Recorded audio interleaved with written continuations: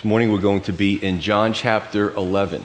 Now, the last time we looked at the second half of John chapter 10 and speaking about Jesus as the good shepherd, the sheep hear his voice. And this morning in chapter 11, we're going to look at Jesus Christ as the resurrection and the life, embodied in the miracle of Christ raising Lazarus from the dead. And we're going to cover half the chapter because it's such an awesome chapter, as they all are, and I don't want to rush through it. So we're going to cover the first half today. So starting with verse 1, it says, "Now a certain man was sick, Lazarus of Bethany, the town of Mary and her sister Martha. It was that Mary who anointed the Lord with fragrant oil and wiped his feet with her hair, whose brother Lazarus was sick. Therefore the sisters sent to him, saying, 'Lord, behold, he whom you love is sick.'" Now this is the setting. We get a lot of information here, and I like to always give an overview so we understand what we're looking at. Lazarus, his name means God has helped, and as we'll see, God has certainly helped this man. And Bethany is about 1.8 miles from Jerusalem.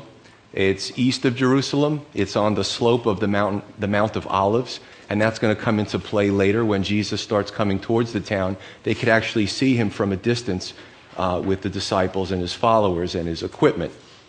So Mary and Martha, Lazarus' sisters, they've been mentioned a few times in Scripture. As a matter of fact, in Luke chapter 10, we see that Martha is doing a lot of serving and Mary's doing a lot of sitting at the Lord's feet, and there's an interesting dynamic there.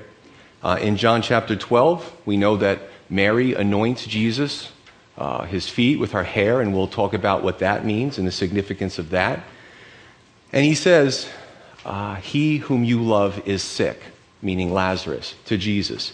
Now, we often see Jesus as the good shepherd. You know, the sheep are scattered, and he comes to corral them, and he ministers to people, and he does miracles, and he feeds thousands of people. But here is a personal application. The one Lord whom you love is sick. He needs your help. And I think that's the beauty of Christianity, in that God can love us corporately. He loves this church. Everybody here sitting here. He loves his church aggregately throughout the entire world. But he also loves you as an individual. Terry, Bill, Harold, individuals of God's love. So that's important that we understand. In some religions, the teaching is that it's kind of an aggregate thing and we can't look at God as our Father. But the truth is that God is our Father and he loves every one of us individually. 4, when Jesus heard that, he said, "This sickness is not unto death, but for the glory of God, that the Son of God may be glorified through it." Now, I need to digress for a moment of the nature of sickness and really trials. Sickness we can look at as a subset of trials, right? And let's go through this. Number 1, sickness and death is the result of the fall of mankind. All right, mankind's sinfulness, his rebelliousness against God. And we can find this in Romans 5:12. When sin entered the world, death entered the world, and death, right, that sickness comes with that death element, and it didn't happen before the fall. The second one we can look at is chastening or discipline. Now that's found in Hebrews 12. There's the discipline of the Lord that comes to us. And 3, there's a refining of faith and character. And we see that in 1 Peter 1. 4, testing and sifting. In the book of Job, Job was tested, right? Peter was sifted. And 5, here, this sickness was for what? Was for the glory of God to be revealed. Now let's go through these. Number 1, sin entered the world, right? Death entered the world. Death through sin. We accept it. There's nothing we could do about it. If it wasn't Adam and Eve, we would have done it at some point, and we would have brought it into the world. So it's something we accept. 2, chastening or discipline. Who likes to be disciplined? I'm not going to raise my hand. Nobody wants to be disciplined. But the truth is, we put ourselves in that position. And the Bible says, whom the Lord loves, he chastens or he disciplines. Right? 3, refining of faith and character. Again, who likes to be in the furnace? Certainly not me. But Peter makes the analogy of gold that's refined in the fire. And each time it's heated up and the impurities are taken off and cooled down, eventually you have pure gold. And he likens that to us in our character and our faith. It's not fun, but it's good for us. 4, In the situation of testing or sifting, as in with Job, we don't like it. As a matter of fact, Job was a righteous man, but he questioned God. God eventually had to deal with him. Well, let's get this straight who you're talking to, Job. I'm God and you're not. So he had to straighten him out on a few things. Again, this is something we dislike, but it's necessary for growth in our life. And 5, for the glory of God. Sometimes we don't get it as Americans. The whole idea of being tested as a believer, as going through trials, doesn't always jibe with the American dream. And it's great. This country's freedoms. We're able to worship here freely without the authorities coming in and telling us to break it up or burning the church down. That is an awesome thing. But at the same time, as believers, we're to go through these trials. It's a growth process in us. Now, there are some doctrines that negate this. The word faith doctrine is one of them, where we want God's sovereignty to be our sovereignty. We want to tell him what to do instead of letting him be master of our life. He's sovereign, and we trust him with his sovereignty and his control over our life. According to the scripture, if we're always feeling good and we're always happy and we're always wealthy, it'll turn us into immature and carnal believers. I want to read something from Warren Wiersbe in his book, Be Alive. And he really makes a great point here. He said, God's love for his own is not a pampering love. It is a perfecting love. The fact that he loves us and we love him is no guarantee that we will be sheltered from the problems and pains of life. After all, the Father loves his Son, and yet the Father permitted his beloved Son to drink the cup of sorrow and experience the shame and pain of the cross. We must never think that love and suffering are incompatible. Certainly they unite in Jesus Christ. Jesus could have prevented Lazarus' sickness or even healed it from him from where he was remotely, but he chose not to. He saw in this sickness an opportunity to glorify the Father. It is not important that we Christians are comfortable, but it is important that we glorify God in all that we do. Well said. Now, some will attribute some of these things to the devil. However, it's very clear in Scripture that sometimes it comes from God, and sometimes it just, at the very least, he allows it in our lives. Isaiah 30:20, the Lord gave Israel, he said, the bread of affliction, or the bread of adversity, and the water of affliction, right? To teach them and to train them because they were going on the wrong path. That came from the Lord. So now that we got that straight, we look at this. Jesus said that Lazarus' sickness is not unto death. Well, that's astounding because as he spoke, Lazarus was sick. Or as the messenger came, Lazarus was dying.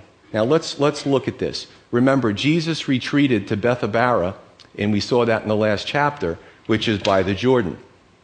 And to go from Bethany to the Jordan area was about roughly 10 miles, maybe a little more. And, you didn't have little motorcycles or, the train, the bus. So you had to do it by foot or by a beast of burden. Now, that would have been basically a day's journey to go to where Jesus was for this messenger to say, the one whom you love is sick. Mary and Martha came for me to tell you that. What did Jesus do? We find that he stays 2 more days, and then he makes the journey himself. So what do you have altogether? You have 4 days. As a matter of fact, when Jesus comes to Lazarus, what does he find? That Lazarus was in the tomb for 4 days. Now, I'm sorry to give you mathematics equations on a Sunday morning, but it's important that we look at this. You start doing the math and you see that as Jesus comes to the tomb, it was a 4-day issue, which maybe Lazarus was just about to die as the messenger was going to see Jesus. So we can look at that. Now, how is this sickness not unto death when Lazarus is dead? Does it make sense? Well, because this sickness unto death does not have the last word in Lazarus' life and with this particular illness. Now, certainly, even death for the believer is not the same as death for the non-believer, and we'll go into that. Verse 5. Now, Jesus loved Martha and her sister and Lazarus, so when he heard that he was sick, he stayed 2 more days in the place where he was. Does this make any sense? Jesus loved them, so he purposely stayed 2 more days while this man was suffering, while those sisters were grieving. Is that incongruous with his nature? Is it inconsistent with a loving God? Well, let's check this out. Our suffering, as Wiersbe stated, does not mean that God doesn't love us, that God has forgotten us, and that God doesn't care. We tend to do that as human beings because we're sentient. We have feelings. And when we're really suffering through something and we cry out to God and it's not lifted right away, we wrongly, and I've been there, assume that God has forgotten about us, but that's not true. I'll tell you this, that by my house, about a half a mile down the road, is another road that really goes to nowhere. It goes to a cul-de-sac, and there's some houses on that road. And next to the road, it's really neat, parallel to it, is this beautiful stream with trees overhead. And I've often gone down there to pray and to just talk to the Lord and to, just me and him. And a car goes by maybe once every half hour. So at different times in my life, I'll go there. And it was a while before I was there. And there was a point in my life where I went. My wife could see me taking the walk. And I came back, and as a loving wife, she asked me, "Are you okay?" And I said to her, and I've gotten to the point in my life where I said to her, "Heather, God has me right where he wants me." As a matter of fact, when I go there, and I didn't hear an audible voice, but in my heart, it's almost as if God says, "It's been a while since we met here." So it's a very intimate place where he and I can, and of course I pray in between then, but there was something about that area that when I'm really driven to the point where I'm on my knees, I go to that area. Now I'm not going to tell you where it is, because I don't need to get there and there's 100 people and I'm waiting online, That's my special place. Suffering will always shape our character, and that's a fact. And that's biblical. Now, Lazarus and his sisters may have felt abandoned by God. And some of you this morning may be feeling that very same thing. There's an issue that you just can't shake. There's an issue with your children. There's an issue with relationships in your life, and you're really struggling. There's an issue where you think there's no way out of it. And there's pain behind the eyes that I'm looking at this morning, and I don't know. But God does. And I assure you, just as this family, don't be discouraged. Let this portion of Scripture minister to you. God's ways are not our ways. As a matter of fact, at this juncture, they couldn't see what God was going to do. They couldn't see the glory of what he was going to perform. And God sometimes will allow us to be a party of an impossible situation that it's only in hindsight that we understand that what he's doing. I call that the, "oh, now I get it" factor. You look back a few months, a few years, and you're like, "Wow, God, you're good." That's all you can say. I'm in awe. 7. Then after this, he said to the disciples, "Let us go to Judea again." The disciples said to him, "Rabbi, lately the Jews sought to stone you, and are you going there?" Jesus answered, "Are there not 12 hours in the day? If anyone walks in the day, he does not stumble because he sees the light of this world. But if one walks in the night, he stumbles because the light is not in him." Now, I want to point out a little bit of a sub-theme throughout this. And again, in verse 8, the disciples say, "Rabbi, lately the Jews," meaning the Jewish leadership, "sought to stone you, and are you going there again?" From the disciples, and we'll see later to the sisters, there's people questioning the Lord's judgment. Can you believe that? And I submit to you, 2,000 years later, we do the same thing. "Oh, I would never, Pastor Joe." Yes, we do. We see something unfolding, and we, even in our prayers, and God loves us, we're his children. But we even pray, "Lord, don't you see, can't you?"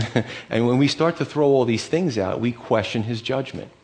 But we'll see that through this text. Even, "God, how about that's a great plan, but can I tweak it a little bit? Can I move this over here? Can we do this first and I get that? And then later can you just push that off until later?" We do that. We try to tweak his plan. But he's got the best plan. So now he gives this analogy of working during the daylight. Now I have to set the stage in that culture. They didn't have high-powered halogen lights. They didn't have street lights. So whether you're going to walk or you were going to work, you did it during the day. At night, You can't see where you're going. Maybe you can use the stars. There could be thieves, bandits. So there's a lot of issues with doing things at night. So we would do it back then during the day. Of course, Jesus makes a spiritual application out of it. The first one, as the sun, the sun, lights up the day, it permits activity. Here's the analogy. As the son lights up the world while he is in it, it permits spiritual activity. As the light of the world, Jesus wasn't sent to kick back, to engage in self-preservation. He left his security so that we could benefit. 2,000 years later, Christians, brothers and sisters, we're also not to be self-preservationists. We're also not to rest on our laurels or be self-comforters either. We are in the dispensation of grace. The Lord is still working here. And we also have work to do. Christ calls us to be the light of the world. What are we doing with our free time? Now, I had a college student send me an email, and she's dealing with this gentleman who's either an atheist or he's somehow antagonistic to God. And she figures, well, let me email the pastor and he'll give me a good, something to really set this guy, some great nugget that he's going to send me. It was a long email, but it wasn't what she had expected. I actually said, I'm not afraid to say that in many respects the church, body of believers, have failed in Western culture. Wow, that's an answer I didn't expect. As a matter of fact, when I talk to these types of people, whether they're atheists or they're antagonists or whatever the case may be, we actually find each other agreeing about a lot of things. Jesus said in Matthew 25, for whatever you've done to the least of these, my brethren, you've done it to me. And if you haven't done it, when you had the opportunity, you haven't done it for me. Right? So the question is, as believers, as Western Christians, what are we doing with our free time? Do we completely covet our free time? Do we live a hedonistic lifestyle? A life devoted to pleasure. Now, I've talked about the younger generation. Now I'm going to talk about the older generation. You see some of these commercials for retirement communities, and everybody's playing golf every day, and they're swimming every day, and that's very attractive. It's a great marketing tool. Otherwise, it wouldn't be on television. If it doesn't work, it's not going to be there. And if you've worked hard all your life, do you deserve to relax? Absolutely. But is our lifestyle completely devoted to hedonism? The Bible says, let the older women teach the younger women. The older men should be teaching the younger men. What are you doing with your free time? So when the question was asked of me via email, I said, I think that the church has largely dropped the ball because Jesus asks us to be his arm. Remember we talked about Psalm 82? I said you are gods, you are magistrates, you are judges, you are leaders, to strengthen the poor, to strengthen the widows, to help them out. And God condemns the leaders because they didn't do that. What are we as Christians doing? The Trenton homeless just went out. Do we support it? Do we volunteer for anything? Do we serve at all? Well, my spouse does that. Well, that's not good enough. What are you doing? And I said to her, tell them all the great things your church is doing. Do you support your church? Do you support your church financially? Do you support missions? These are questions we have to ask because we need to be working. And I'm going to tell this, I get more excited, I get more a sense of urgency when I look out at the Middle East and I see what's going on and I see Israel visibly nervous. Their attitude is we're being surrounded by people who hate us. And they're trading missiles, and they're trading how many missiles have been sent over to Israel from Hezbollah. That's where it's all going to happen. That's the powder keg. And there's sparks all over the place. And it isn't some stupid movie. It's sparks that is ushering us into end times. But what are we as believers doing? We need to look at ourselves in the mirror and ask ourselves those hard questions. Hard questions. If a man walks during the night, he stumbles because there's no light in him. So here's this kind of twofold analogy. Jesus is the light of the world. Right? He brings the light to the world. But at the same time, Jesus also said to his believers, you are the light of the world. You need to represent me. You need to be my ambassadors. Go out there and tell them about me. Go out there and tell them I love them. I want to bring them into the kingdom. So you see this twofold analogy here. But what it also shows is apart from the Lord and the Holy Spirit, we don't have any light in us. We're devoid of spiritual light. Right? Verse 11.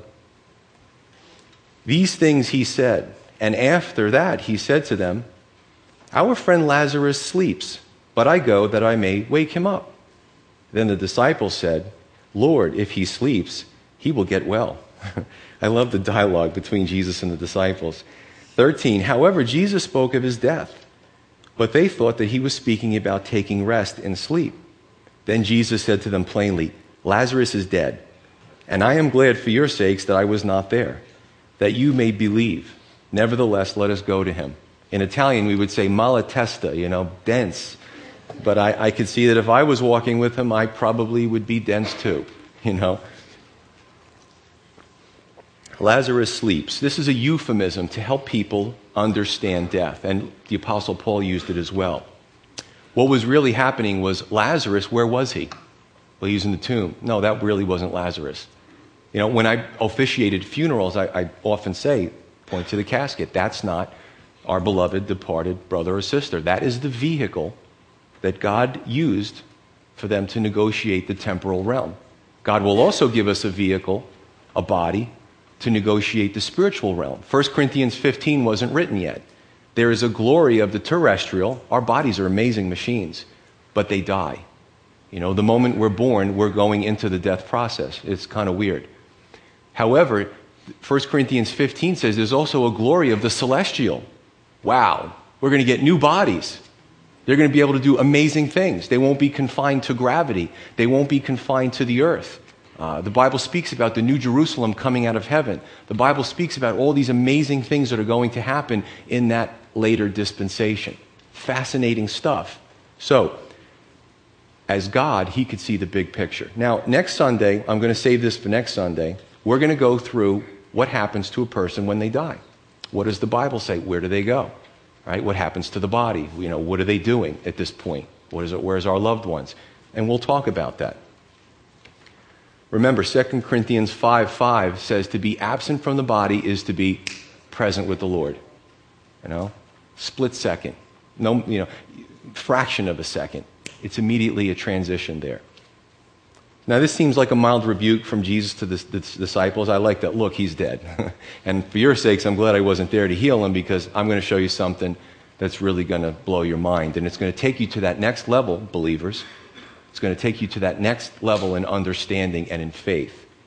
In a temporal mind, especially they, only understood death as mysterious and final.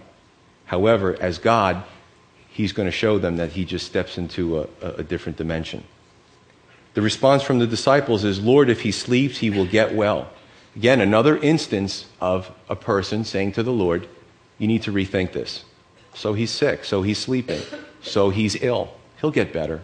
Guys, you don't understand what you're saying that. Verse 15. He says, again, "I'm glad for your sakes that I was not there, that you may believe." Now, didn't they already believe? To a certain extent. But not to this magnitude. It was growing. Remember, this is a 4-day-old decomposing body that Jesus is going to resurrect. Jairus' daughter, he did it instantly. In other illnesses that led to death, he did it pretty instantly. Wow. Maybe you could say, maybe it really wasn't a resurrection. Maybe a scoffer could make something up. Well, I can't, and I'm going to go into the theories that the people had back then and why he waited 4 days. Verse 16. Then Thomas, who was called Didymus, said to his fellow disciples, "Let us also go, that we may die with him." I think more of an emotional response, because the truth is that when Jesus was arrested, the disciples scattered. They got scared. Even Peter followed at a distance. And according to the gospel accounts, it appears that maybe the only one who might have been there was John, the disciple John. The rest of them got scared. So Thomas wasn't there. However, I love the humanity in Thomas, because it shows that there's hope for us. We do that too. Don't we say things out of emotion? We get moved by something and then we don't follow through. Right? They did the same thing. 17. So when Jesus came, he found that he had already been in the tomb, Lazarus, for 4 days. Now Bethany was near Jerusalem, about 2 miles away. And many of the Jews had joined the women and around Martha and Mary to comfort them concerning their brother. Now here is the understanding of a teaching back then. It was taught because they didn't have the science that we had today. They didn't have the greater understanding that we do. They certainly didn't have, on a spiritual end, the revelation in the New Testament to guide them either. So even some of the rabbinical teachings were that the body, if you died for 3 days, the spirit would hover over. And there was an ability, if you could resuscitate that person, I don't know if they had a form of CPR back then, but within those 3 days, the spirit could re-enter the body and the person could be alive again. What Jesus was doing was he was making sure he's going to do it on the 4th day. Why? Because even that silly teaching, that's going to be thrown out the window. Now, if you have been in the medical field and you understand the biological processes, the entomological processes of the insects and what they do, by 4 days, even his sister Martha said, if you roll the stone around and you open it up, it's going to be a stench in there. This is her own brother she's speaking about. Because they understood the processes, the gases that are given off, it's done. The body starts to decay and rot. So Jesus, this resurrection was significant. Verse 20. Then Martha, as soon as she heard that Jesus was coming, went and met him, but Mary was sitting in the house. Then Martha said to Jesus, Lord, if you had been here, my brother would not have died. But even now, I know that whatever you ask of God, God will give you. Again, this Bethany is on the eastern slope of the Mount of Olives. So as the Lord is coming, they can recognize, they can see it from quite a distance. So she goes out to meet the Lord, and she speaks to him. Now we can surmise through the scripture and everything that we know that Martha, compared to Mary, maybe she was a little type A. She was a go-getter. She was a worker. She could be forward. She knew how to get what she wanted. And Mary was more gentle, more meek. So you can see that the sisters were a little bit of opposites here. So Martha comes out. Maybe she was a little annoyed at the Lord. If you had been here, he wouldn't have died. The third time, somebody suggests that the Lord could have or should have done something different. In other words, Lord, you could have prevented this if you would have acted sooner. Certainly she knew that from where he was, he even could have done it remotely because he'd done it before. And I look at this as when God isn't on time. Better yet, let's be honest, when God isn't on our timetable, because he should be, right? I'm a child of God. He needs to be on my timetable. We've all been there. And today, you may feel like you're starting to run out of time. You may feel it's been years that I'm dealing with this situation. I've been praying every day, every morning, and every evening, and it's just not working out. Lord, where are you? I see my other Christian friends. Look, they're getting blessed. Look at their lives. Look at the things that are going on with their children. What about me? Where are you? I would ask this morning that you would let the word minister to you. Because these people were real like us. They had the same feelings, the same emotions, and Jesus was in the flesh with them, and they still got discouraged. They were still dejected. But Jesus says, even when Thomas puts his fingers in his wounds after the resurrection, he goes, well, that's great that you believe, but blessed are those that have not seen and still have believed. That's everybody here. Anybody see Jesus in the flesh with the holes in his wrists? But you believe. The Holy Spirit worked in your life. That's why you're sitting here and not golfing or doing something else, right? So I don't want to pick on the golfers. I play mini golf with my son, and it's a lot of fun, but you know what I'm trying to say. Martha, though, she was still hopeful. She says, I know whatever you ask of God, God will give you. She catches herself. That but, right? It's a disassociative connection or something like that. But if you were here, my brother would have been better, but I know that even now, Lord, whatever you ask, it's going to be given to you. Maybe she's suggesting the impossible. Lord, do the impossible. I really miss my brother. 23. Jesus said to her, your brother will rise again.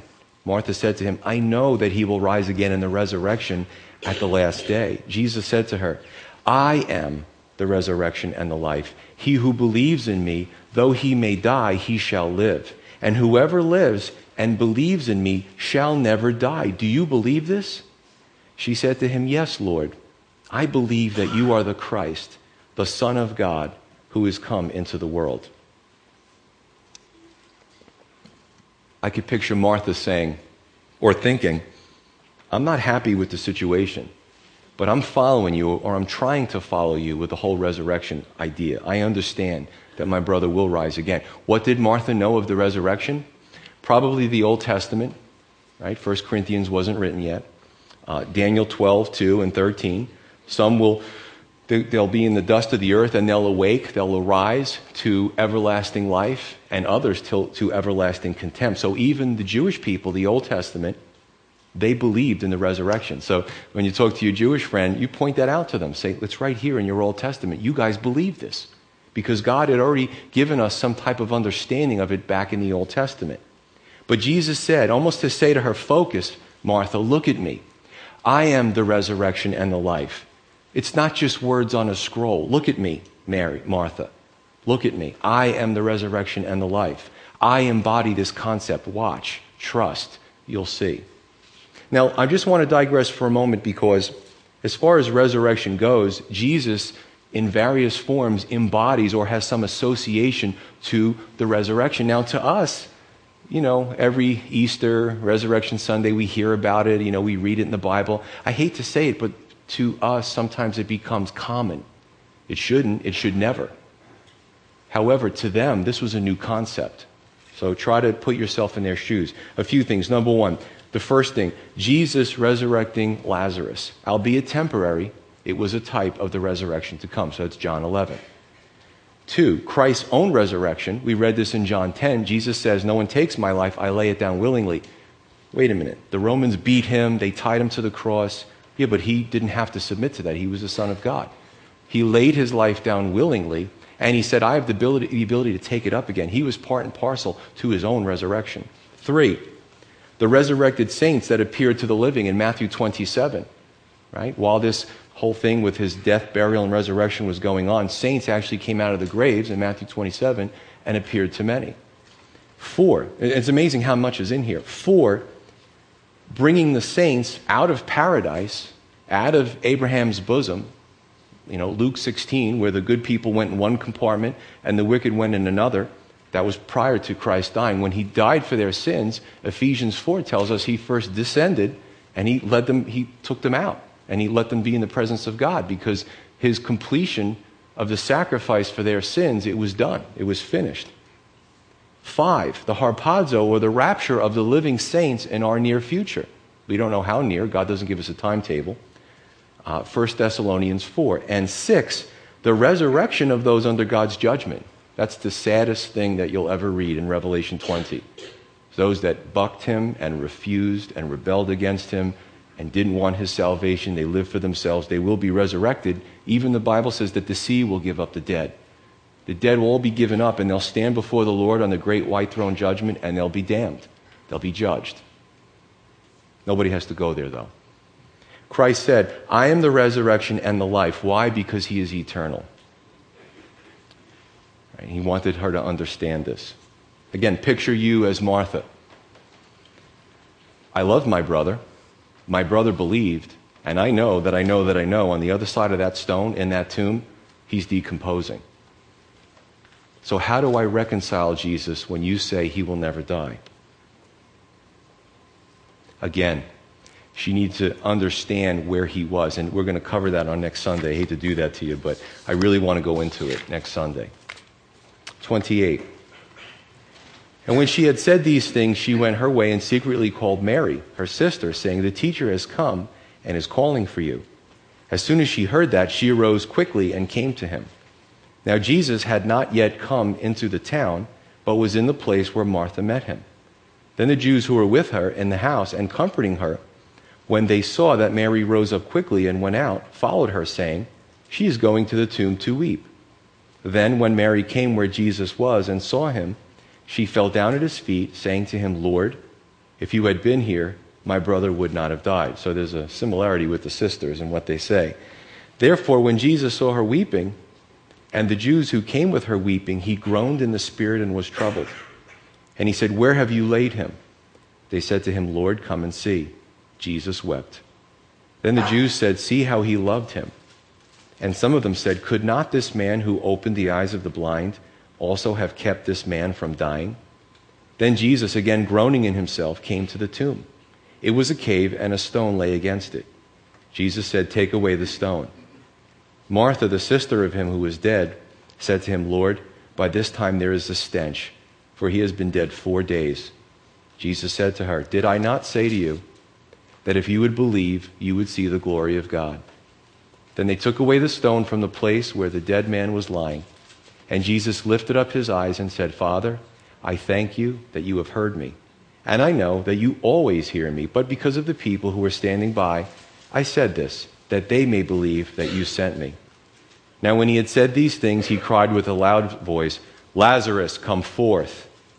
And he who had died came out bound hand and foot with grave clothes, and his face was wrapped with a cloth. Jesus said to them, "Loose him and let him go." I don't think anybody was whistling at the time that happened, but we're going to pick this up in more detail next Sunday. But Jesus referred to himself as the bread of life. He referred to himself as the one who provides living water, the light of the world, the good shepherd, equal to the Father in nature, and now the resurrection and the life. The resurrection of Lazarus was the height of what his followers could absorb prior to Christ's crucifixion and his own resurrection.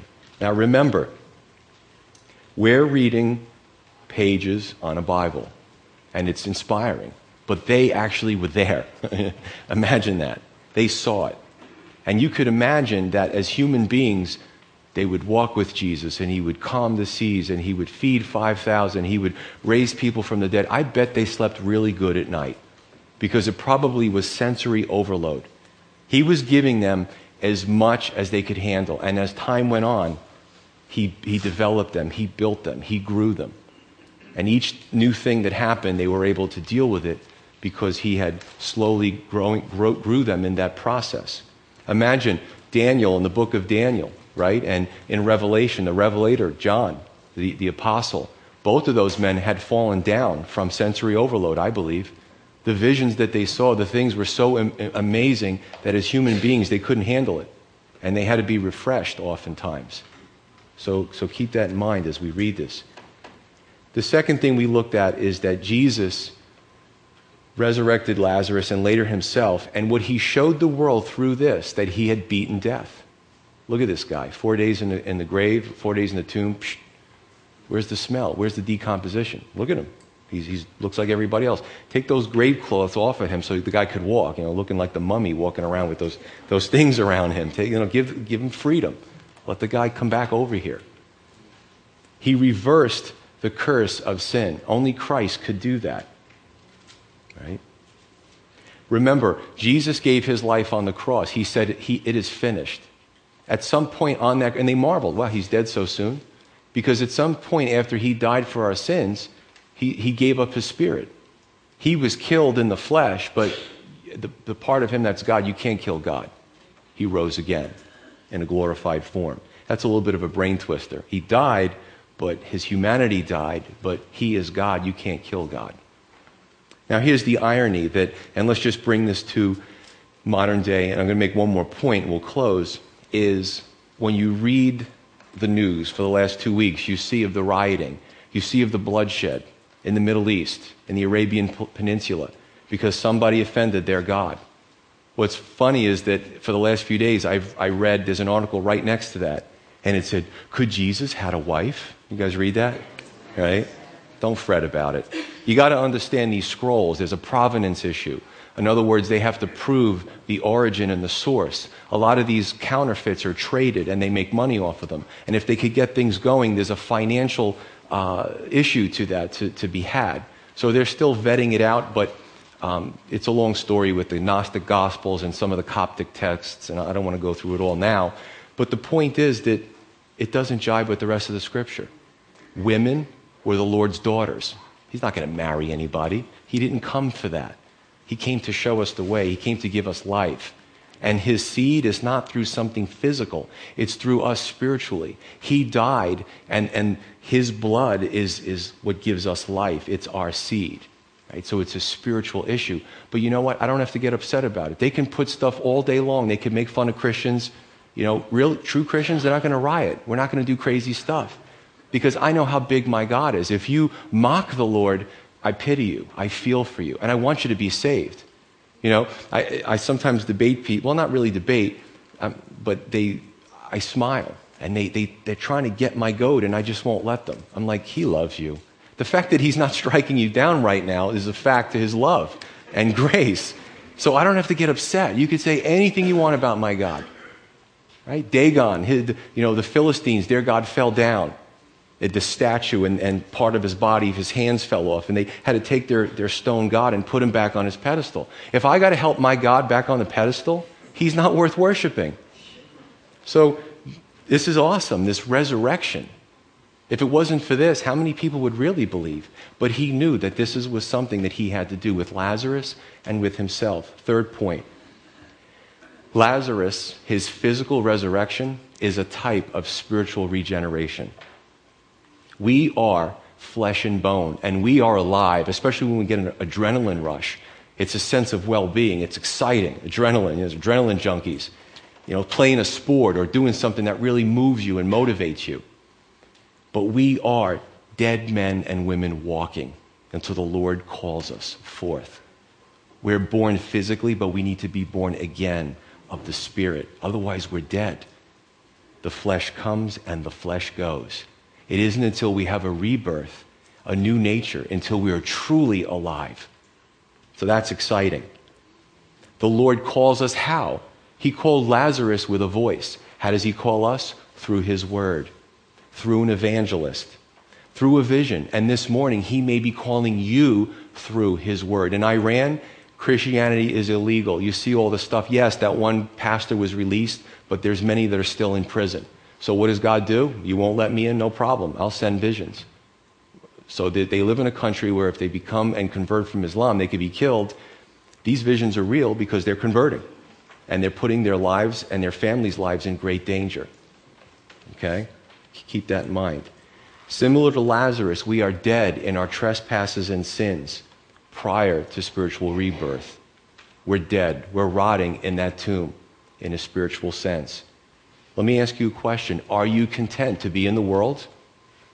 Are you content to take what the world has to offer and be dead men and women walking? Or will you respond to his call? Remember, he commanded him. He said, Lazarus, come forth. He didn't say, abracadabra, here's Lazarus. He called Lazarus, and Lazarus had to respond to his voice. He was one of his sheep. Somebody said that if Jesus didn't say Lazarus by name, they all would have come out. Think about that one. He had to call Lazarus by name. Interesting conjecture.